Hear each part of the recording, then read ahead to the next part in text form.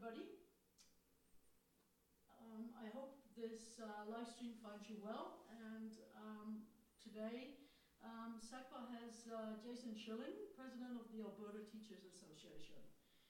During this time of social and physical distancing, SACPA believes it's important to keep engaging with the public on issues of the day. And in order to do so, we are very thankful for the continuing support we receive from the University of Lethbridge, Shaw Spotlight, and the Lethbridge Herald. As I mentioned, today we have speaker Jason Schilling, who's the president of the Alberta Teachers Association.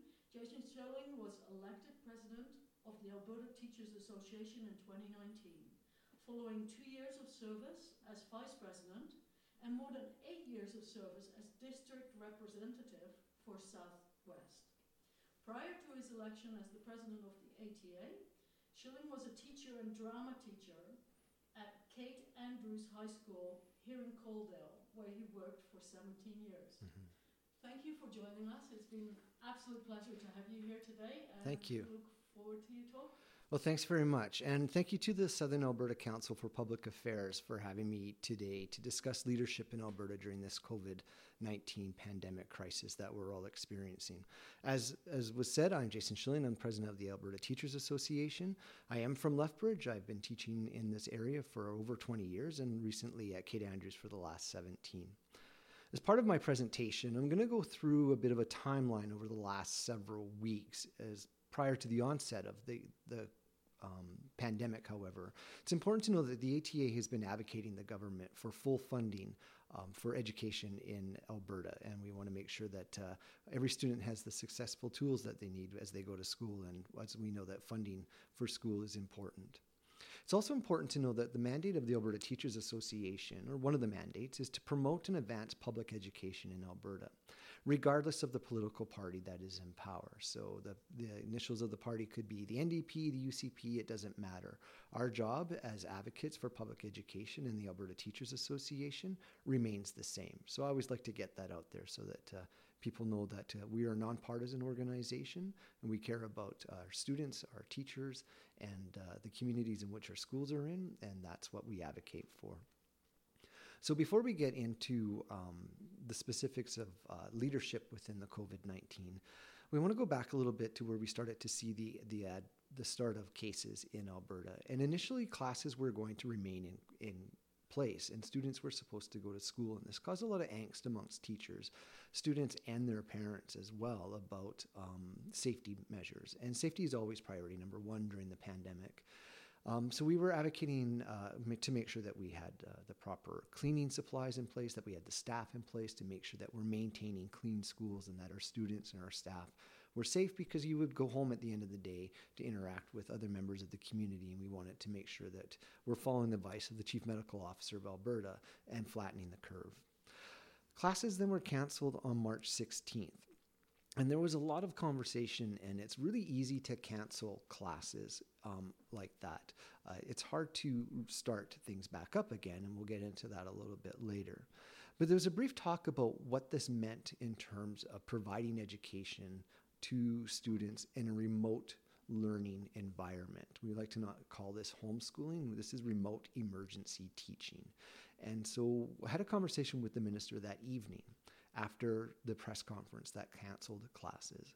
And we talked about what the expectations would be. And a lot of it, because it happened so quickly, was still really unknown. There were a lot of questions that needed to be handled there. And so teachers talked a lot about, do I get to work from home? Do I work from school? How do we do this? How do we access students who don't have technology? What do we do about special needs students? What do we do about our students who are attending Hutterite colonies and other places that don't allow a lot of technology? So being safety first, it was determined through various school districts, and school districts are handling the cancellation of classes differently. And that was part of the mandate of the government to say that we have 61 school boards in the province. They will handle how they want to do this. And so working from home became sort of priority number one, and making sure that we can connect with kids in a variety of ways. And so teachers who are very resilient and creative really got to work. But there's emotional impact of all of this. You have to think it was March 16th, 5 o'clock in the afternoon, classes are canceled indefinitely. Well, what does that mean? When will we see each other? And so it was a bit of a shock. It was a shock to the system. Young students didn't get a chance to say goodbye to their teachers. They didn't get a chance to say goodbye to their friends at school. We have students who are in grade 12 who will probably not see a formal high school graduation like the rest of us have experienced as part of that high school life. And so there's a lot of concern about what does that mean. And as a teacher, one of the joys of my job is connecting with my students in class and working with them one-on-one. And I teach English and drama, and those are two very sort of different classes, but required a unique way to build relationships. And all of that was just lost suddenly by an announcement by the chief medical officer. So it was a little bit of an emotional grieving almost for about a week. And my colleagues, the teachers that I talked to, told me a lot about how they were feeling just sort of disconnected a little bit, to know that their students were as well. But teachers then started connecting with students online, and this is where support staff are really crucial within the schools as well, because the educational assistants or the secretaries or the other members who are working in the school were also helping to connect with students and connect with families. Do you have everything you need? What can we do to assist you? And all of this was done under the idea that when I talked to the minister that night, we were told that funding would remain in place, that the school year would be funded fully and completely as we moved forward, so that the people who are working in the schools would have income security, because that has been a really big question throughout the pandemic, and that we would see the supports in place for students so that we could get that out there, to get the learning out there to our students. On March 20th, we received an announcement about the continuation of learning requirements, because school started right away, and because every district handled how school was supposed to start differently. On Monday, some teachers had lessons ready to go. Some schools took the week to figure out what we're going to do. And of course, throughout this whole time, there was various school districts had spring break. So the large urban centers were on spring break right away, and so they had some time to catch up.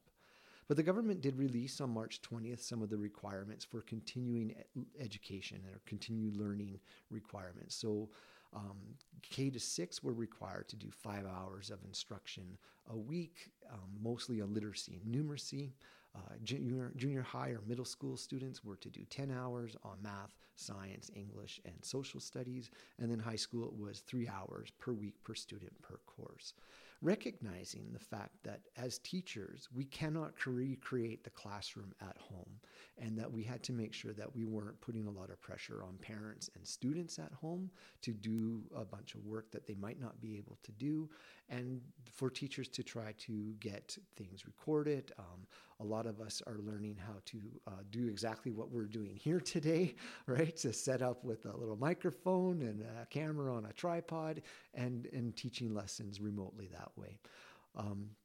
It was interesting as well to see that even though the government gave us guidelines in terms of literacy and numeracy as the focus of continuing education, schools and school boards also continue to put out art lessons, drama lessons, phys ed, CTS, which is Career and Technology Studies. I know a teacher who is delivering kits to students so that they can still continue with their shop classes. And like I said, teachers are creative and resilient and will go that extra mile, which they have been doing right now.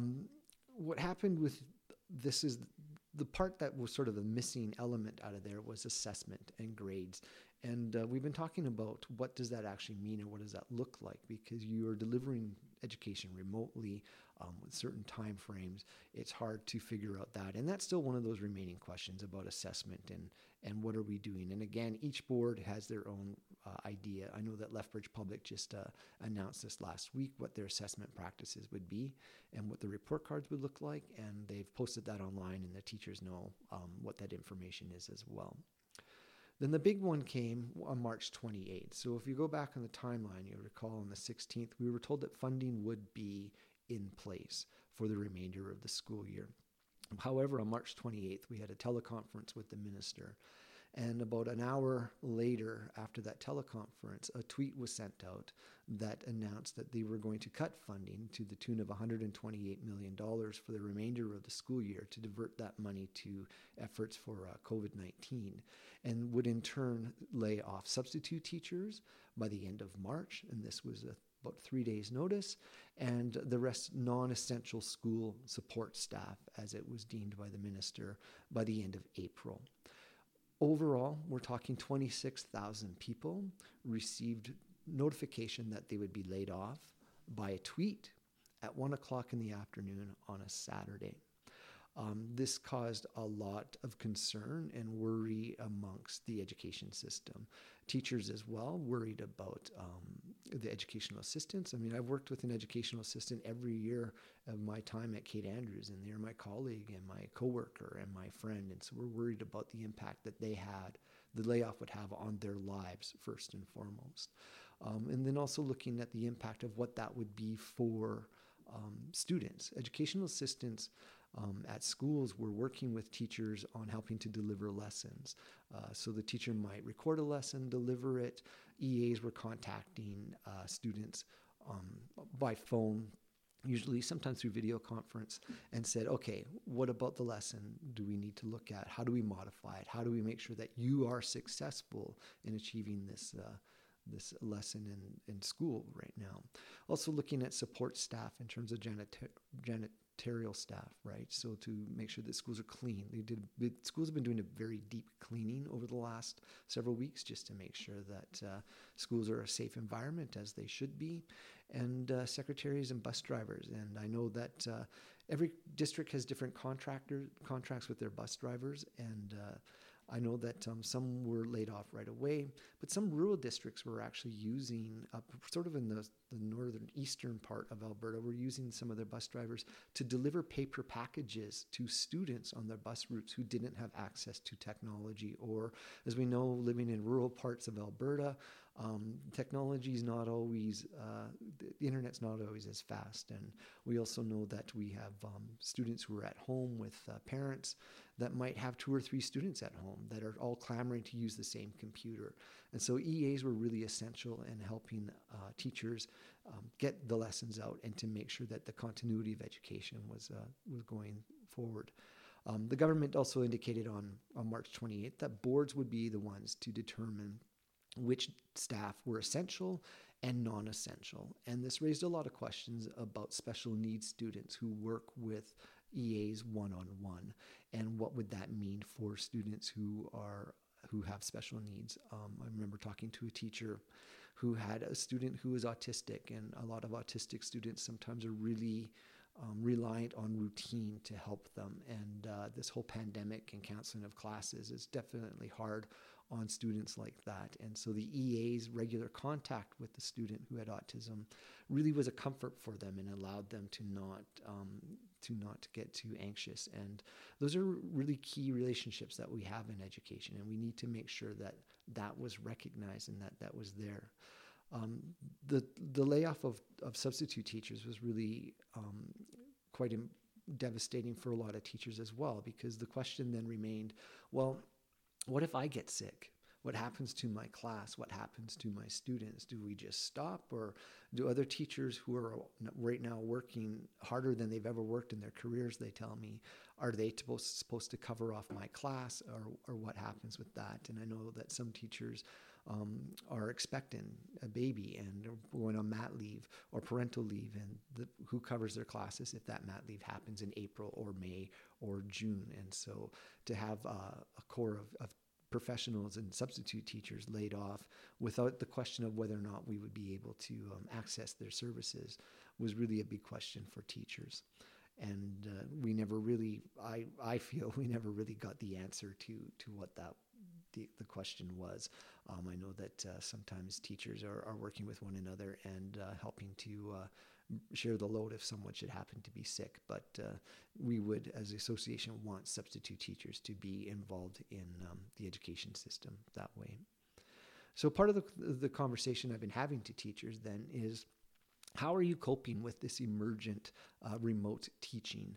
And it's been interesting, and it's sort of like all things, Everybody adjusts to things differently, and isolation is hard, and it's hard for if you're at home trying to work from home, but also teaching from home with students from home who are all sort of in one space. And teachers are working really hard to connect with kids on different platforms. And I know that some teachers use Google Hangout. Zoom is a big one. I love hearing stories from teachers, and I've talked to quite a few teachers down in the Lethbridge area who get to see a lot of students' pets, right? You see a lot of cats, you see a lot of dogs, you see birds. I've talked to some teachers who are out in sort of the Tabor area. They get the computer goes outside with them, and they get to see cows and pigs and other farmyard animals. And so it's really great for teachers to connect with kids that way and to sort of see their lives and their homes, I guess, and to make sure that we're maintaining that relationship. We hear a lot right now about teachers missing their students and students missing their teachers. I've talked to some teachers who are also parents and said that, you know, their kids sometimes just have meltdowns some days and they're sad. And when you really get to the core of why students are feeling that way, they're missing school, they're missing their teacher, they miss the classroom, they miss their friends at school. And so that's part of that idea that we need to treat each other with some grace and forgiveness right now, and take the pressure off trying to recreate school at home, because it's just not viable right now. We're all doing our best to get through the days. Family stress is also a big factor as well, because we know some students go home, don't always have the most supportive home environment, and school is their safe place. And so we've been watching carefully to look for signals of distress with those students as well. It's hard, though, to do that as a teacher through a camera, or if you can't connect with a student, or if you have students who've gone dark, it's hard to see what's going on with them. And so that's where EAs and other support staff in school were really important, was helping us as teachers connect with the students in a variety of ways, because sometimes technology doesn't work. Maybe it's a phone call, maybe it's just driving by and dropping off a package at home so that the student knows that their teachers are out there and they're still working for them. It's been various levels of success with engaging with teachers, various levels of success engaging with students. I know that some teachers are having full classes attend, and some have not, and it's been difficult because some students are working, and for a variety of means, they're just hard getting in there and talking with their teachers. But again, the creativity and the resiliency that we see of teachers has really been quite extraordinary over the last last few weeks. I mean, I've always had a lot of strong faith in my colleagues and their skills teaching, but they've really shown that the skills that they have as professionals really translate over to this emergency remote teaching. And it's really important in that. I think also teachers have recognized as well, and probably parents that I've talked to as well, recognize that the education that we're delivering through a remote emergency teaching system like this needs to go beyond literacy and numeracy, especially when you get to the younger grades. And so we know that seeing teachers put out so this great assignment, I think I saw it on Twitter, where the assignment was sent to a child that said, build a fort in your house and read a book in it. And so, you know, that's literacy, but it's done in a bit of a unique way. I know that there's a lot of baking going on, and I see pictures of sourdough breads everywhere and cakes, and that parents are doing things that are a bit unique beyond the literacy and numeracy. And teachers are also trying to make sure that they give art lessons and music lessons and drama lessons and phys ed as well. As the weather's getting better, it's easier to get outside and move around. But as we talk to kids, as I said earlier, you know, sometimes kids get bored, and that's okay. Being bored is all right once in a while. And we know that kids are lonely for school, and that they're missing out of friends and things like that. And so that component of mental health is really a big concern of the Alberta Teachers Association and teachers out there as well. The mental health of our students is really key, and their emotional health as well. And so we're part of the remote teaching, even just if you don't get through the lesson that day, teachers have told me is just to talk Kids just want to talk to one another, or the teacher might start a Zoom class a little bit earlier, about 5 or 10 minutes earlier, and the kids log in early just so that they can talk to one another and actually see one another on camera, because they don't always have the ability to see one another. And kids are quite social. Education's all about relationships and building relationships. And to have this COVID pandemic sort of isolating everybody through this remote teaching, it's hard to build those relationships. And so kids, when they're lonely, part of the connecting with their classroom has been really essential for them.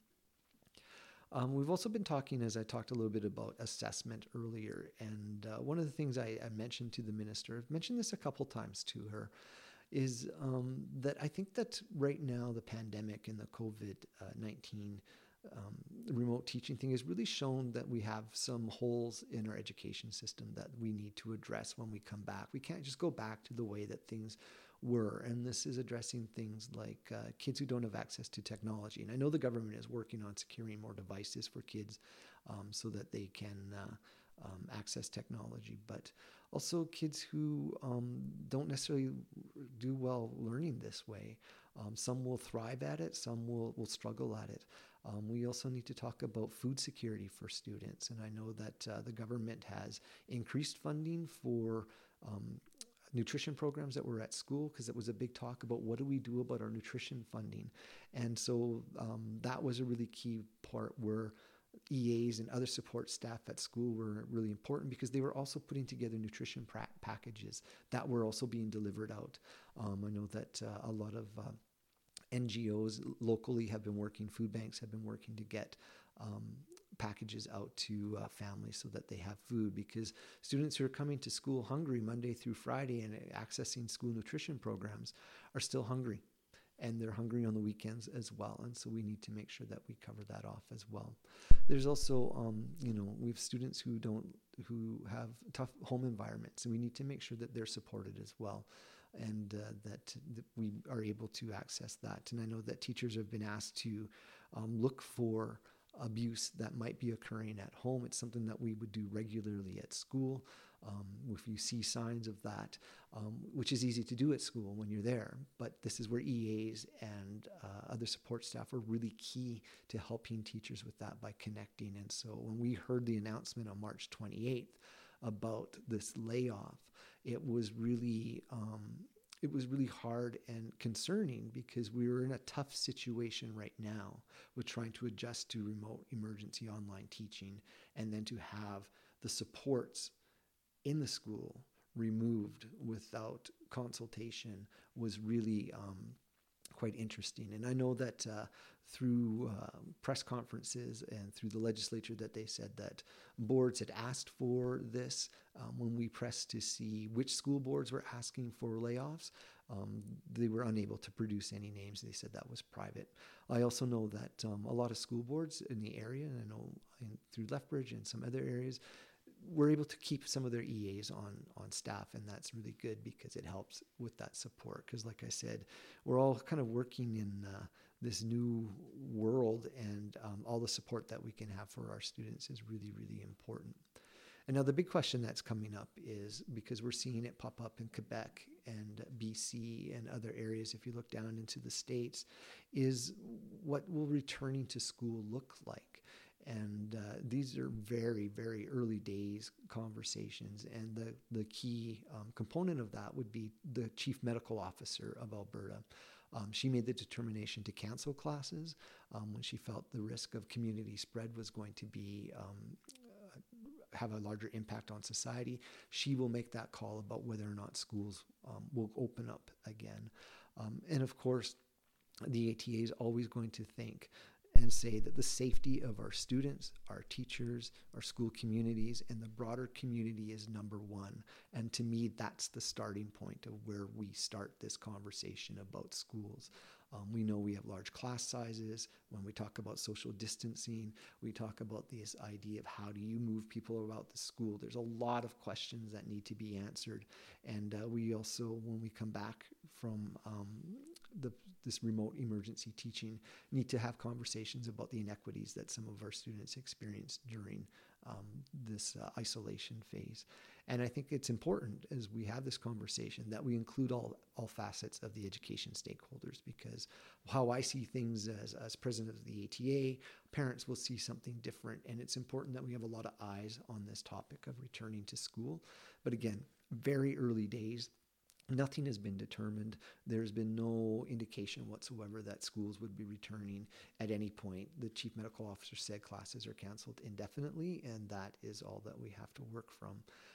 But I do know one thing, and that is that we've got one shot at getting it right, and we need to make sure that we do that. And I just want to take some time to thank you for having me here today. It's been an interesting ride for my colleagues over the last couple of weeks. One of the things that teachers have contacted me about and said that they're really excited about this opportunity. This is a once-in-a-lifetime opportunity to try to really flex those teaching skills that they have, and they were looking forward to the challenge. And that's what it is. It has been a challenge for teachers and for educational assistants and other support staff, and having so many laid off. I mean, it was one of the largest single layoffs of an education or an employment force in Canadian history. That was very concerning, but teachers are rising to the occasion, and I just want to take this opportunity, because this is also Education Week, to thank my colleagues, the teachers out there, and the EAs, and everybody else who's working to support kids right now. Thank you very much, and I hope that you stay safe. Wash your hands as often as you can. Practice good physical distancing, and we'll get through this, but we'll get through it together. And so I thank you for your time this morning. Thank you. Oh, you're welcome. Yes. My apologies for earlier. I had my mic turned off when I did. Oh, did you? Oh, okay. So nobody knows who I am. So we have Jason Schilling, president of the Alberta Teachers Association, and my apologies again for having my mic off during the introductory. We have some questions already in the queue. Yeah, you bet. So if you're ready to, I will read them out. We have 3 questions by Bev Mendel. I will read them out one by one because they don't seem to be all that related. Could these classes be pass-fail grades? Yeah, when you look at the assessment, and this is the conversation that we've been having with government and school boards, is because part of the question of equity also comes in here as well. If students can't get access to the information, they can't get access to the assignments, how do you grade them? How do you grade things that come in? And so that's part of the conversation, is looking at what should the mark be, at what point. Pass fail makes a lot of sense for elementary schools. Part of the problem when you get into this, it's really complex when you get into high school, is high school marks are used a lot to get into post-secondary. And so you have to look at that factor as well. You also have to look at the factor of, right now, part of the continuing learning announcement that came out from the government was to cover key elements of the curriculum. And so that's what teachers are doing right now, and trying to make sure that they hit those key elements of the curriculum to make sure that students are ready for the next step. But you also have to recognize that not everybody is there. So pass-fail is one option that schools can look at, and they'll make those determinations here pretty quick, I hope, because teachers are really asking a lot of questions about assessment right now. Great, thank you. Then Beth Mandel's second question is, how is Palliser delivering curriculum to students with special needs with educational assistance reduced or laid off? Well, they'll have to work, talking to some of my colleagues at Kate Andrews that I was talking to, that some of the educational assistants who work with special needs students one-on-one are still on staff, and they're still connecting with those students. It's more difficult, and a lot of times it's just connecting with kids remotely as much as you can, trying to give them support and some lessons and give some continuity into the work that they're doing. This is also really key, working with the relationship with the parents, and to make sure that parents are also feeling supported in the work that they're doing. Okay, thank you. And Beth's last question here. How are students on the Hutterite colonies being taught right now? I've talked to some colleagues, and this is a really interesting one because Hutterite colonies don't have access to technology. And so this is where teachers are making creative packages that they would give to students and deliver them out to some of the colonies. I've talked to a teacher who is working at another building and is doing a lot of her teaching by phone. And so they do a lot of phone calls, but they're still connecting with those students. Right. Then we have a question by Laurie Schultz. Has the government given any assurances if or when funding will be restored and laid off staff rehired? From my understanding, the last time I talked to the minister about this, and I've actually had a fair amount of conversations with the minister over the last 5 to 6 weeks. Almost weekly we have conversations. She did indicate that funding would be restored fully once classes resumed, or I think she actually said in July. So once we get into the latter part of the school year, funding would be restored, or if classes were to resume before that, and then staff who were laid off would be rehired. Okay, thank you. A question by Graham Smith. What do you think of virtual classrooms, please? Of virtual classrooms? Yeah. I think, we've always had some form of distance learning and learning where students are not going to traditional classrooms. And this remote learning now that we're doing is for an emergency basis. And like I said, for some students, it works really well for them. For a lot of students, it doesn't work. This doesn't work for them. The school is about relationships, about being with your friends. I think that as a teacher, I would prefer to be in my classroom with my students, working with them one-on-one, working with them in groups, because that's part of that element of when you work with a student, you really get to know who they are and what their strengths are and what their weaknesses are. And when you spend time with them in that capacity of the classroom, you can really then push them in terms of their education. Virtual teaching like this is great when everybody has everything that works and that we have a good Wi-Fi connection and that it doesn't freeze all of a sudden, right? And so it serves some people, but really most of the teachers I talk to would prefer to be at school with their classes because they miss them. Right. And Laurie Schultz have another question. For students who had an assigned EA, how is this being managed? Well, they'll have to look at ways the schools I know have been able to keep some of their EAs. The ones that have been laid off, that will fall on to teachers to do that work and to pick up that part of the component of the classroom that is missing. That's why I said teachers right now are working harder than they ever have before because they're trying to connect with all of those kids. I know that some of my colleagues are working in pods or groups, so they're working together, and so they're helping to support one another as well in that work. Okay. And then Claude Peterson, it is probably difficult for you to comment on this, but it seems like the UCP government has a fair amount of disdain for basic education, healthcare, and post-secondary and science in general. Well, that's more of a comment, not really a question. Yeah. It goes back actually to what I said at the beginning. We have been advocating with this government for public education to make sure that we have full, adequate funding. We started the school year in 2019, and I can't believe it's only been, this is still the same school year. We started the school year in 2019 without a budget. And when the budget came down in October, there were cuts to the budget. And the budget document itself didn't have the column of the previous years. And so we FOIC'd it as an association and found there was a $136 million cut to school boards across the province. Budget 2020 came down in February before the pandemic with a new funding formula for students. And some districts are going to win and some districts are going to lose on this. A lot of rural districts will be supported with this rolling average if they have a declining enrollment, but larger schools in the urban areas, in the cities, will be losing money. And so we were advocating because there's still about a $36 million cut in that budget, compound it with the $136 million cut before.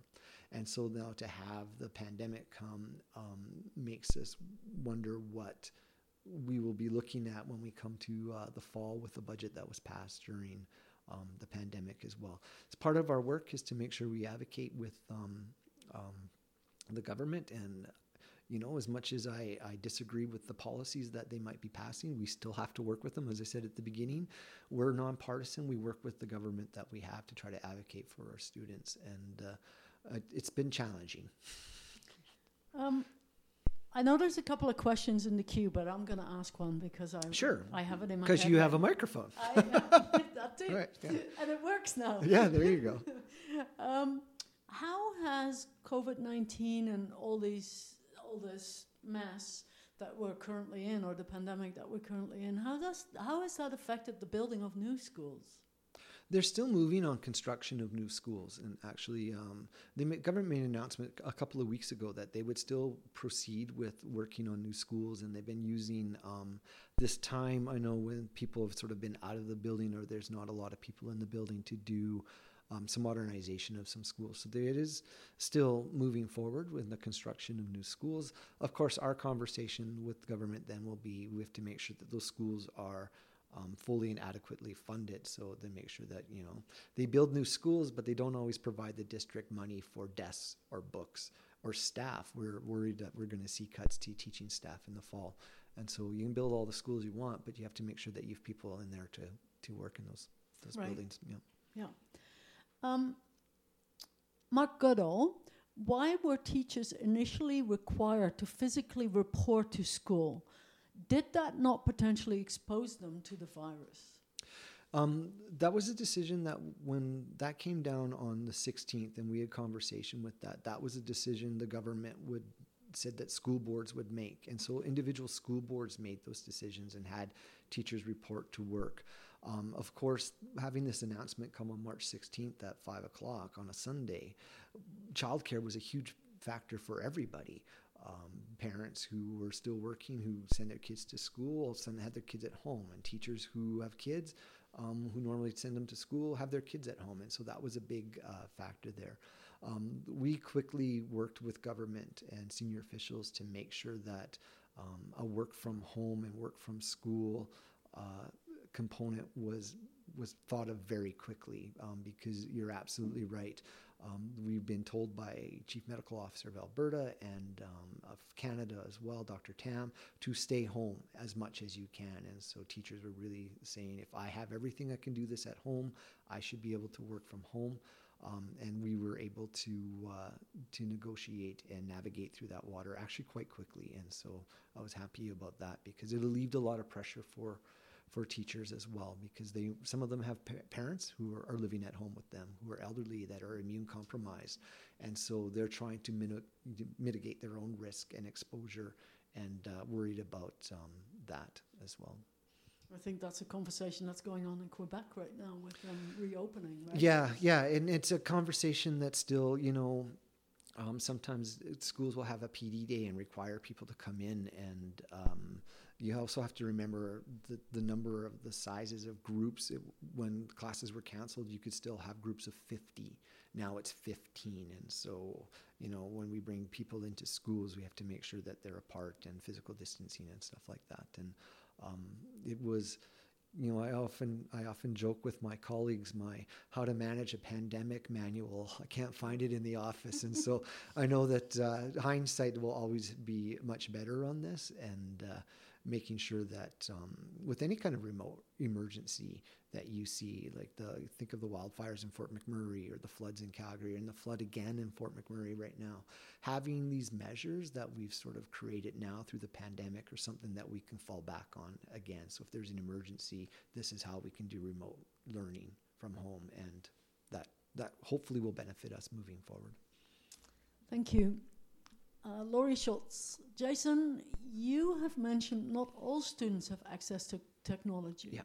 For those who do not, how are those lessons being administered?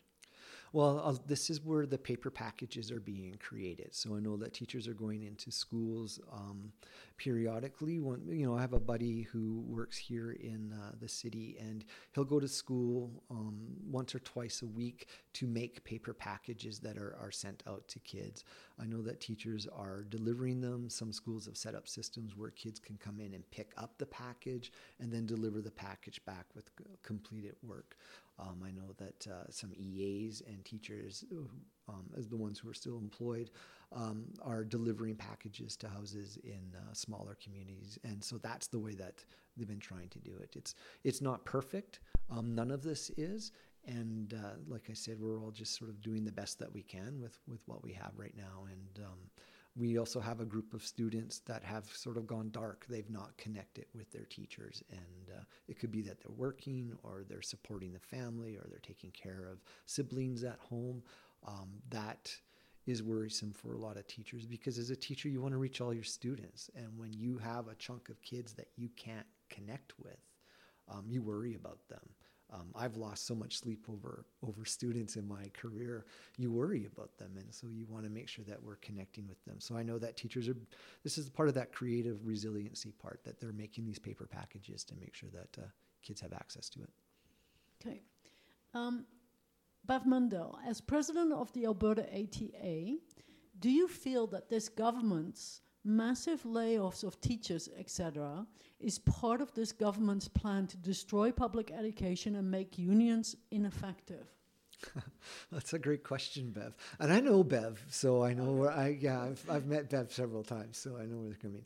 When this pandemic started, we actually were really quite mindful of the fact that we don't want this remote emergency teaching way to lead to more privatization within education, because that is not what the Alberta Teachers Association is for.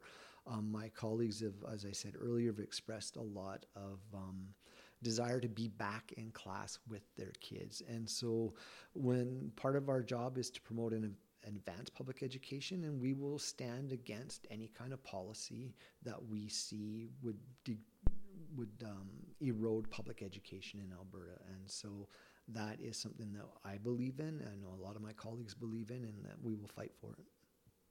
Thank you. And then Knut Peterson, have other jurisdictions around the province found a way to keep some EAs on the payroll? I think you mentioned this already. Yeah, the Lethbridge has kept some EAs on the payroll. I know around in the southern Alberta area, it's various degrees. Some have laid off all of them, and some have kept ones. And this was part of the instruction by government when this announcement came on the 28th, was boards could determine who were essential and not essential employees. And so some EAs who were working one-on-one with some high-need special students were kept in employment. When you go to Calgary, which is much larger, of course, they were able to keep about 900 of their employees, but laid off 1,900.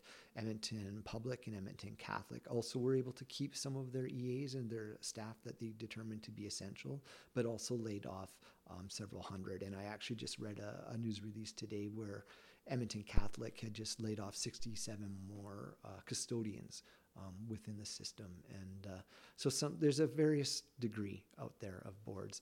A lot of it has to do with how much money boards have.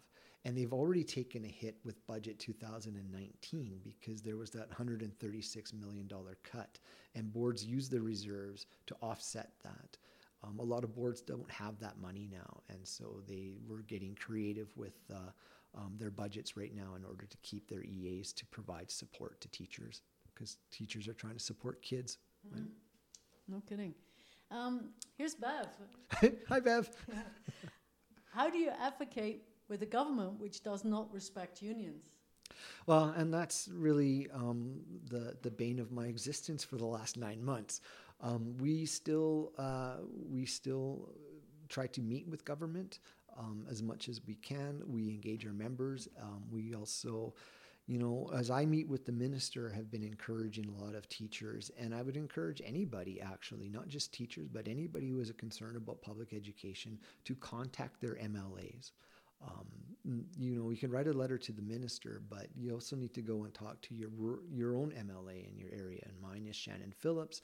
But I would also talk to Nathan Newdorf as well and say, these are my concerns, and I want you to take my concerns forward. I think that we need to put pressure on government to do the right thing and to make the right choices. And if they have an issue with the union, then that's fine. I always like to tell them that we're not a full union. We're an association that has union functions, but they don't always buy that one. So, but we still have to work with the government. And so as much as sometimes as I disagree with some of the announcements that they make, we still go and talk with them, because I think we would be doing a disservice to public education if we weren't doing that, as difficult as it is sometimes. So. Okay. Laurie Schultz, what funding cuts are anticipated in September or in the 2020-2021 school year? Well, the budget that was passed just recently in February had some cuts. It's also a realignment of grants. So they took about 36 grants down to, I can't remember the actual number, but I think it's 16. So we've seen some adjustment to those grants. There is a slight cut to the base funding grant. And we've also been saying that the key cut that we're finding is really growth within the system. We're seeing 15,000 new students into schools every year that are not being accounted for in funding. The new funding formula now looks at the current year, the last year, and project it forward. So you would potentially get full funding, but it's coming 2 years down the road. Kids need funding when they walk into the school day one, not 2 years down the road. And so we've been talking to them about this rolling average funding formula that they have, and also looking at other grants to make sure that there's no cuts. There was an adjustment to the program unit funding. We call it PUF funding. These are for very little kids, like 3, 4, 5-year-olds who have disabilities and learning disabilities, to make sure that they are getting the support that they need in order to be ready for school. They adjusted that funding, and we have been very vocal about that. In fact, I actually said to the minister the other day, I think that you should increase PUF funding because of the pandemic, to make sure that those students who are most vulnerable get the most support they need. So when they come to school, they will be successful, and that we maintain that funding for them. Okay. Bev Mundell, you mentioned the mental health issues of both students and teachers grieving loss of Skillia community? Our school community. Yeah, it's SCILLA. I'm not sure. That might be a typo. Yeah. I'm not sure either. Our school councils, I'm going to read the sentence just as it's typed. Okay. So I'm sorry, because I don't understand the question. Our school councils, it's still working, and how do they get in touch with those needing help? I'm wondering if she's asking about parent school councils. I know Alison Pike is the president of the Alberta School Councils Association. She's from Lethbridge, and I have conversations with her as well. They also talk with government about this. It's been a matter of connecting with your school council liaison who's at the school, and talking about that to see what supports that they can provide as well. Because I know that mental health for students and for teachers will be a really big component once school reopens, and that we need to have already started this conversation with government as well to make sure that we have the funding in place to provide the supports and services for that, because there's lessons that we can learn from Slave Lake or Fort McMurray about when they had to evacuate in very different circumstances, but they had to evacuate quickly and were out of school for several months, and then they had to go back. There's lessons there that we can learn about going back and supporting teachers and students in that, because for some people, the trauma of what has happened here will just sort of roll off their back. It won't bother them. But for other people, it won't bother them right away. For other people, it's the onset is later on, and you could see when school comes back an increase of sick leave by teachers or absenteeism from students who are struggling to cope, and we need to make sure that we don't have a stigma around that, and because none of us have control in this moment, right? And so we need to make sure that we are reaching out and supporting everybody as much as we can. And I do know the government has added some more money to mental supports within the province. And I'd always say, a lot of my messages, if you're struggling, reach out and get help, because we don't have to do this alone. Do teachers have access to that? We do through our benefit providers. And so teachers can access supports through their benefit providers, and reminding them of the numbers, and just to check with all the teachers down in the south here of Alberta School Employee Benefit Plans, as do most of the EAs. And so that they have access to that as well. And I know that, as EAs have been laid off, a lot of the districts have been carrying forward their benefits until the end of summer, and hopefully they'll be able to rehire them back in the fall, and so they won't see an interruption to that. Some have, some haven't. And again, that's hit or miss across the province. Okay. Mark Goodall, do you think that recalling students with social distancing, as suggested by some, would work? Oh boy, I mean, this is a big question, and part of the issue that I have with this, which was the concern that teachers had when classes were not going to be canceled and people were going back to work, was we have large class sizes in this province. We have classes that are in the 30s, in the 40s, that are really large, but are in spaces that are built for 20, 25. I mean, you go out to some of the rural areas in here, we have schools that are 50, 60 years old. They were built for a certain amount of class size. And so to try to get kids to social distance is a part of it that goes against their nature, right? How do you get 7-year-olds to stay 6 feet apart from each other at all times? And I had teachers send me a text one day going, my students are taking selfies together.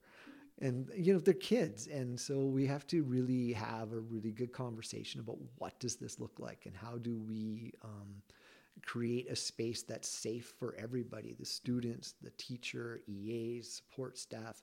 And again, all these kids and all these staff go home to their families, and we have to make sure that that is in place. So how do you tell a bunch of 7-year-olds to stay apart? I mean, it's a lot of sort of reprogramming ourselves a little bit to be mindful of that as well. Okay. It won't be easy, that's for sure. No. Knut Peterson, are you hoping some parents will have a whole new and better attitude towards teachers once things return to the new normal? I think parents are getting a really good sense of what teaching could be like. I always have felt extremely supported by parents, and have had a good relationship myself with parents through the course of my career. And I know that this will strengthen the bonds. It's hard, I think, too, right now, and I've been saying this to teachers and parents and other kind of video messaging and other media, that emailing back and forth and stuff like that, translation can get lost, and it's always hard to determine tone. So I always say just pick up the phone and try to talk as much.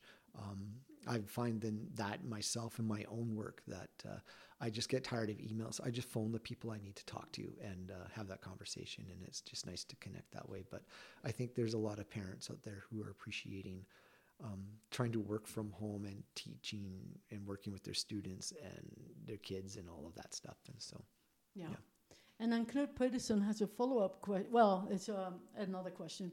Can you please comment on the ATA pension fund being diverted into the provincial AMCO fund, and the chance that you'll be building pipelines?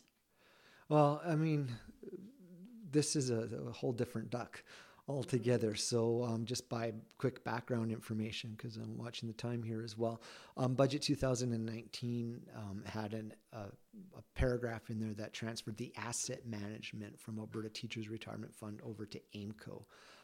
We weren't consulted in that, and we have a relationship as the ATA and government with the Alberta Teachers Retirement Fund for over 80 years. We have teachers on the board. Teachers have a say in terms of investment and can also hold the board accountable. And that will be lost through the change of this legislation. And our pension exists in legislation, so the government can make these changes. The fact that they did it without consultation is really has been a really sore point for a lot of teachers, active and retired. I hear from a lot of retired teachers right now who are quite upset over this. This is goes back to something I said earlier. We're really putting a lot of pressure on MLAs to reverse this or to repeal Bill 22. It was Bill 22 that this was embedded in. We sent 34,000 emails by 22,000 people in this province who also went and met with their MLAs and called them and met with them again and wrote them personal letters. And they still went ahead with this transfer. And I always liked, people said, well, that they didn't listen to us. They heard us. They just didn't care. I always say it's not a question of our advocacy of the work that we did or teachers did about this issue. It was the ethics of them still passing this. If you went to your MLA and tens of thousands of teachers did this, went to their MLAs and said, do not do this. We do not support it. But they still did it.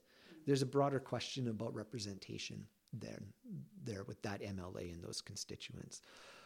How AIMCO invests the money. What happens right now is ATRF, the Alberta Teachers Retirement Fund, is negotiating with AIMCO about the transfer of the money. And a lot of politicians said a lot of promises during this time that we wrote them all down.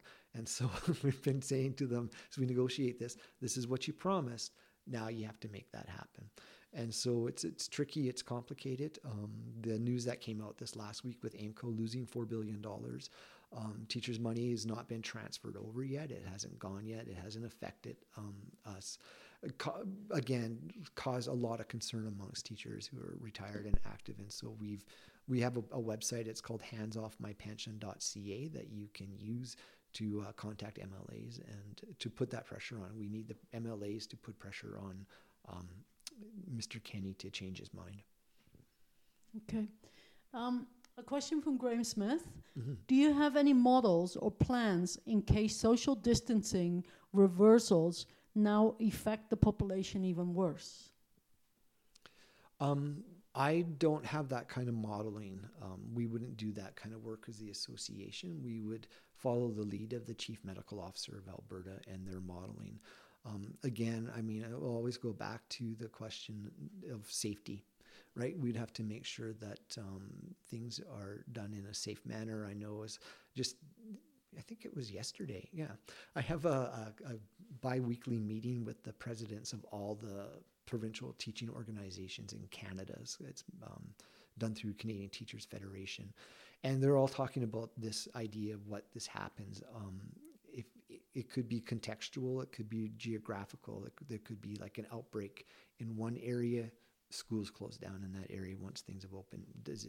That's sort of the thing that I know that I've heard the Chief Medical Officer talk about, and others have talked about that geographically across Canada. Okay. Corinne Klassen, how would you respond to students' families who have indicated that online learning isn't working for them and have therefore decided to opt out of the remainder of the year?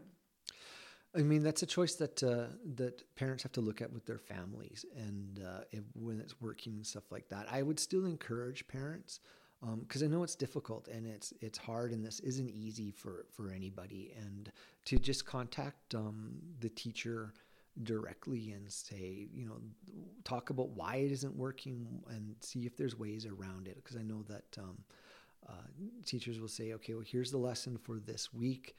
Don't push it. If it's not working for you today, find something else to do. But just know that this is sort of what we're covering this week. And so I would always encourage the parents to go back to the teacher and just talk about what is not working and see if you can find a solution that way. Okay. We have Laurie Schultz. Jason, I commend you and all teachers and staff to teach our students in what is akin to a virtual one-room schoolhouse. So thank you. Oh, well, thank you, Laurie. I'll relay that thanks to my colleagues. So. And Bev Mundell, thank you so much for a very informative talk. Oh, thanks, Bev, for all your questions. I hope you're doing well. Excellent. With that, I think we'll wrap up for today. Thank you, everybody, for joining us online, and thank you very much, Jason, for being here today with us, and very informative question. Couple more. Oh, okay. Mr. DJ, thank you for advocating for teachers across the province, and Graham Smith, teachers are the best. Thank you. I agree. Teachers are the best. Thanks, everybody. Be safe, please. Okay, and with that, we'll wrap up.